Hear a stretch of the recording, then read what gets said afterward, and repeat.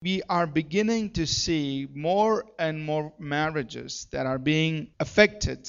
And one of the primary reasons why those marriages are being affected is because the husband is failing to be the man he's supposed to be. And we are seeing more and more of that, even in the church. Now, while we were talking about it, I suddenly received an inspiration. I said, maybe I should talk about being a real man. So this morning, the title of my message is Being a Real Man. All the men say amen.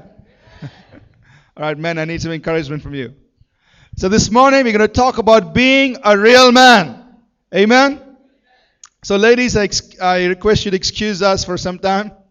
I'm going to be speaking mainly to the men in the church this morning, but I believe, and when I conclude, I'll show how even the ladies can apply what we learned this morning. But we feel that there is a great need to talk about something like this, being a real man. Why do we need to talk about this? Because we believe that there's a need for a clear definition of manhood.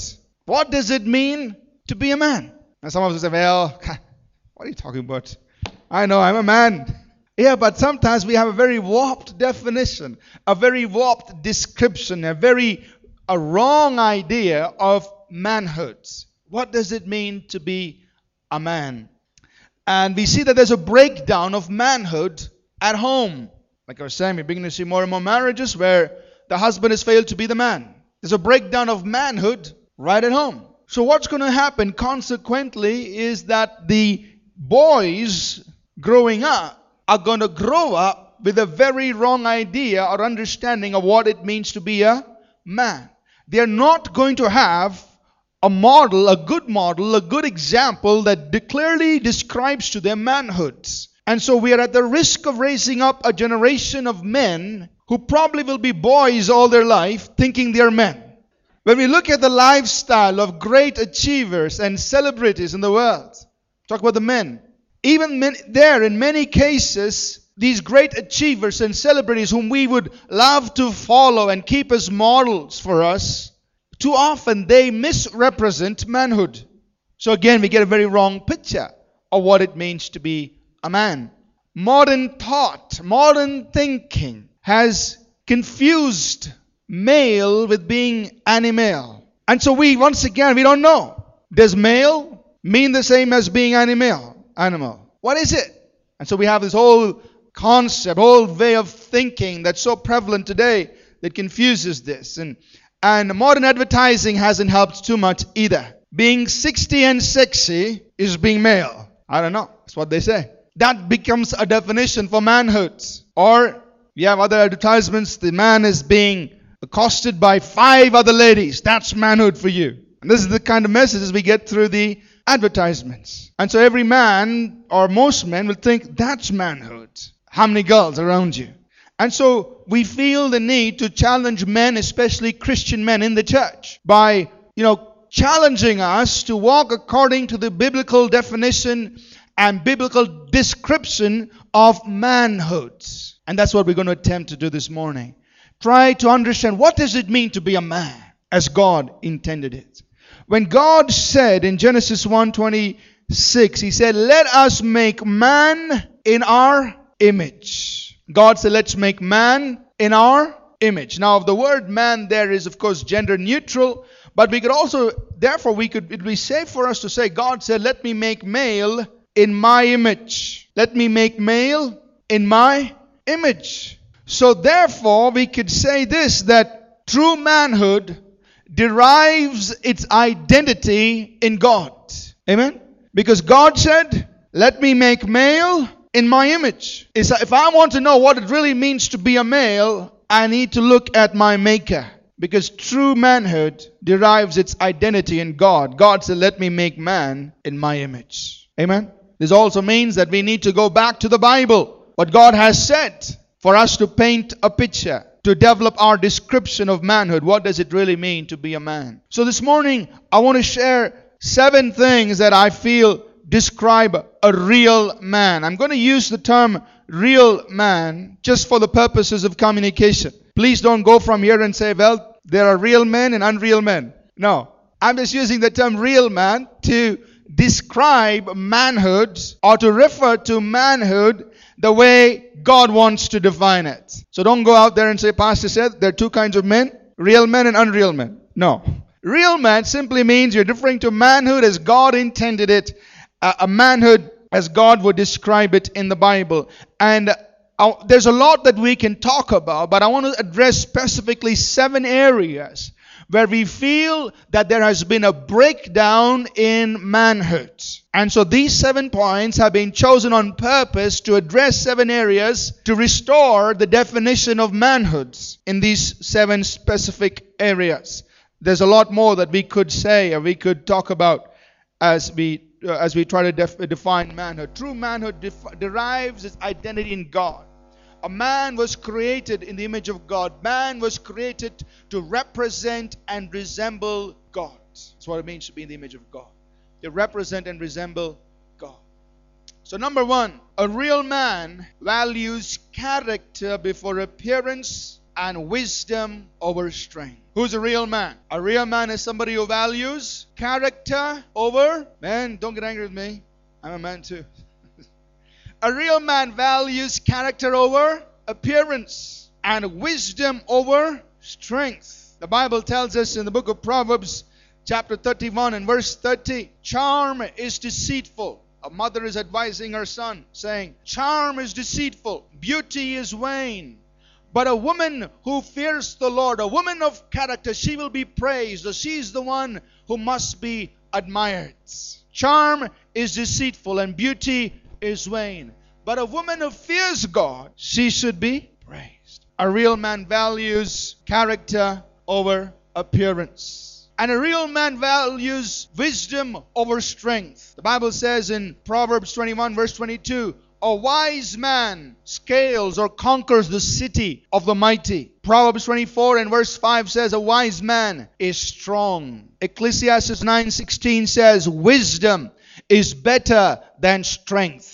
And Ecclesiastes 9:18 says wisdom is better than weapons of war. So a real man values wisdom over brute force, over strength. The second thing that we need to say about a real man is this. A real man has his appetites in control. Amen? And when we use the word appetites, we're just not meaning his desire for biryani. We're talking about basically all the desires. Some of them have been created and designed and created by God. They're very legitimate. Nothing wrong, nothing sinful. It's only that when it goes out of control that it becomes sinful. So a real man has control over his appetites. Proverbs 16 verse 32 says, he who rules his spirit is better than he who takes a city. He who rules his own self, he who has self-control, self-governing ability, is better than a man who can conquer a city. Proverbs 25 verse 28 says, he who does not have rule over his own spirit is like a city whose walls are broken down. So it's drawing the picture of ancient days when a city was protected because of the walls built around it. But a city without walls, with broken down walls, was very vulnerable.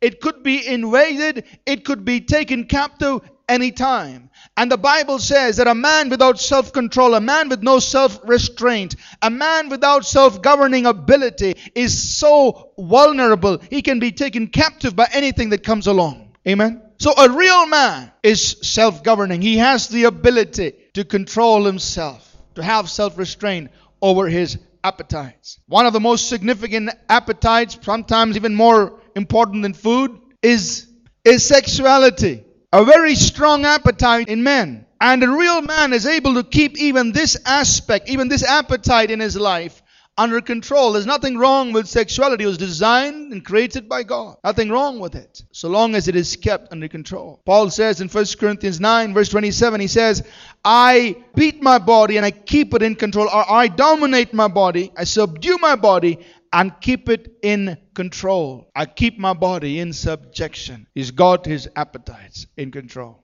There are other appetites that are very important to men. For example, achievement. Most men live from one achievement to another. Because every time we achieve something, it gives us that high. When we close a deal, several $100,000. Wow.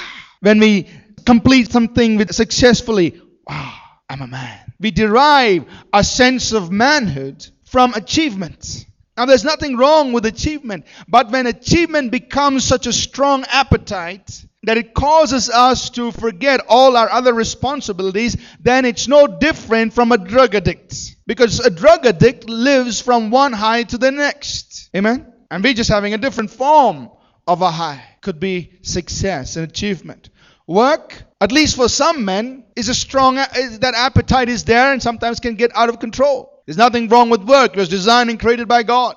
But when it gets the appetite and desire for work just consumes us and takes away all other things, it's a danger. That's an appetite that needs to be kept under control. So a real man has his appetites in control, and there could be other things that we could refer to. A third thing that we must talk about of being a real man is this. A real man rubs shoulders with other real men. A real man is not afraid to rub shoulders with other real men. Proverbs 27 verse 17 says, it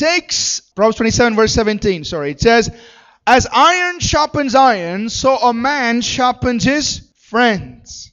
It takes a man to make a man. But some of us men are so intimidated, insecure, that we don't want to meet with people who are better than us. We don't want to meet with people who will challenge us, who will stretch us, who will cause us to rise up to the next level, who will challenge us to go beyond ourselves. We are insecure. We are afraid to meet with such people. And therefore we live a mediocre life. We live with those who are below us or who are our equals. And we never let somebody bigger than us challenge us. But a real man is not afraid to meet with other real men. Amen. We can learn from other men. I want to talk here a little bit just in passing about the single men. What happens usually, not always. A guy falls in love with a girl. And what happens? He immediately distances himself or is forced to distance himself from everybody else. He wakes up in the morning, thinks about the girl. In the afternoon, he's waiting to meet the girl. Evening, he's waiting to spend time. So what happens? Knowingly or unknowingly, he's failing to rub shoulders with other real men. He remains a boy. Amen. So we are so much in love with each other. We can spend 24 hours together. Young man, you need other men around you. Amen. I'm not saying it's wrong to fall in love. But you need more than that one girl in your life if you're to grow up and become a real man. Amen? So understand that as a real man, you will be able to allow other men to speak into your life. If you are putting up walls where you're not allowing other men to speak into your life, you're failing to mature. You're failing to grow up from being a boy to becoming a man. It's okay if you're in love, but don't let that girl who loves you to cut you off from other real men who can help you grow up and become a man. Amen? The fourth thing we can say about a real man is this. A real man is not afraid of servanthood. A real man is not afraid of servanthood. You know, we have this idea in today's world where if you want to be a man, you got to be able to dominate, control, put everybody else under your feet, and you have to be the boss. Then you're the real man. But Jesus said things differently. In Matthew the 20th chapter, verse 25 to 28, he said, look at the world. The leaders in the world, they dominate those who are under them, but it will not be like this among you. Instead, he said, whoever wants to be great, you must be the least. Whoever wants to be a leader, you must learn to be a servant. So in the kingdom of God, and as far as Jesus described it for us, a real man is not afraid of servanthood. A real man understands that through servanthood is the pathway to greatness. So he's not afraid to serve. He doesn't derive his manhood from just being great from worldly terms. His manhood is intact even when he has to serve. Amen? So real men are not afraid of servanthood. Real men are not afraid to do the dishes at home. Real men are not afraid to make coffee for the wife. A real man is not afraid to make the bed. A real man is not afraid to sweep the floor in his house. A real man is not afraid to spend time and take care of the kids because he knows his manhood is not destroyed by servanthood. That's a real man. But in today's world, it's all opposite. If your wife brings you coffee, you're a man. The less work you do in the house, the higher you attain to manhood. It's warped. It's wrong. The fifth thing we can say about a real man is this. A real man has one enemy, the devil. God did not commission the man saying, fill the earth, subdue and have dominion over your wife. He said, fill the earth and subdue and have dominion over it. Not the wife, the world. But in today's world, it seems like If a man can master his wife, keep her under his thumb, he's attained manhood.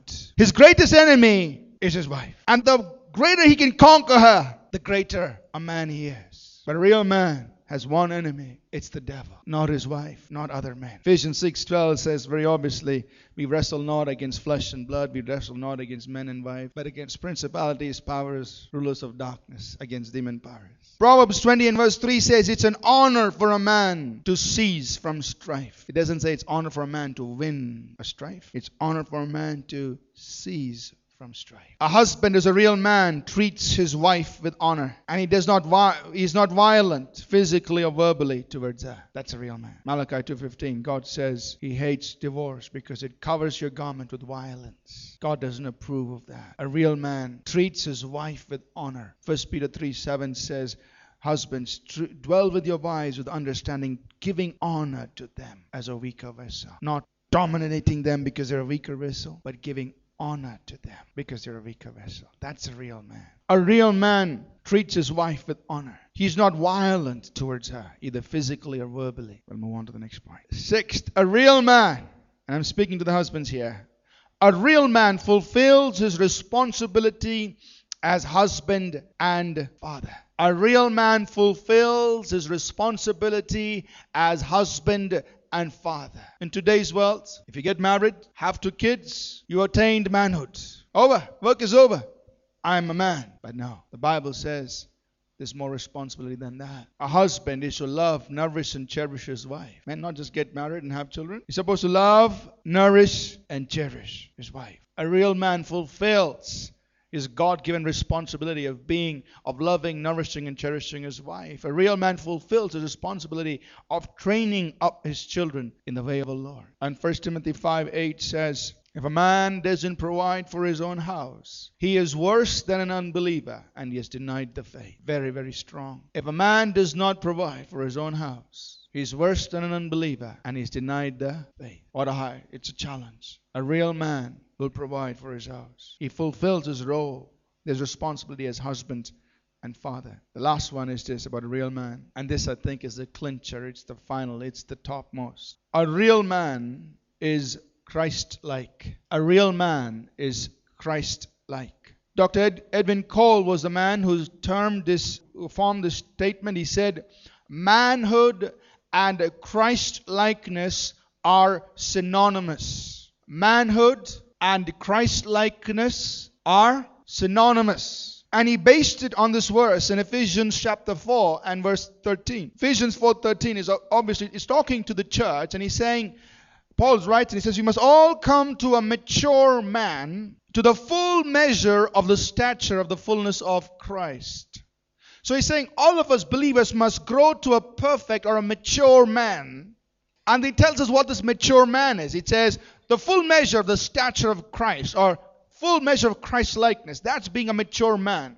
Now there are different words in the Old and New Testament that is used for man. Some are very generic. Adam, very generic term, man. Yesh means male. In the Greek, you come in, and in the Greek word here, the mature man is a very specific word which literally means mature male. Ephesians 4:13. So we must all come to a mature male, and then he tells us what a mature male is. The full stature of Christ.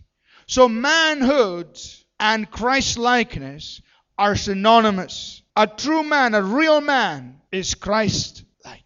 A mature male is a man who is Christ-like. Amen? When Jesus walked the earth as a man, he spent time with his disciples. There were probably more than one occasion where they turned around and said, what kind of man is this? Matthew 8 verse 27. What kind of man is this? We know the others. We know the fisher folk. We know the tax collectors. We know all the other kind of men.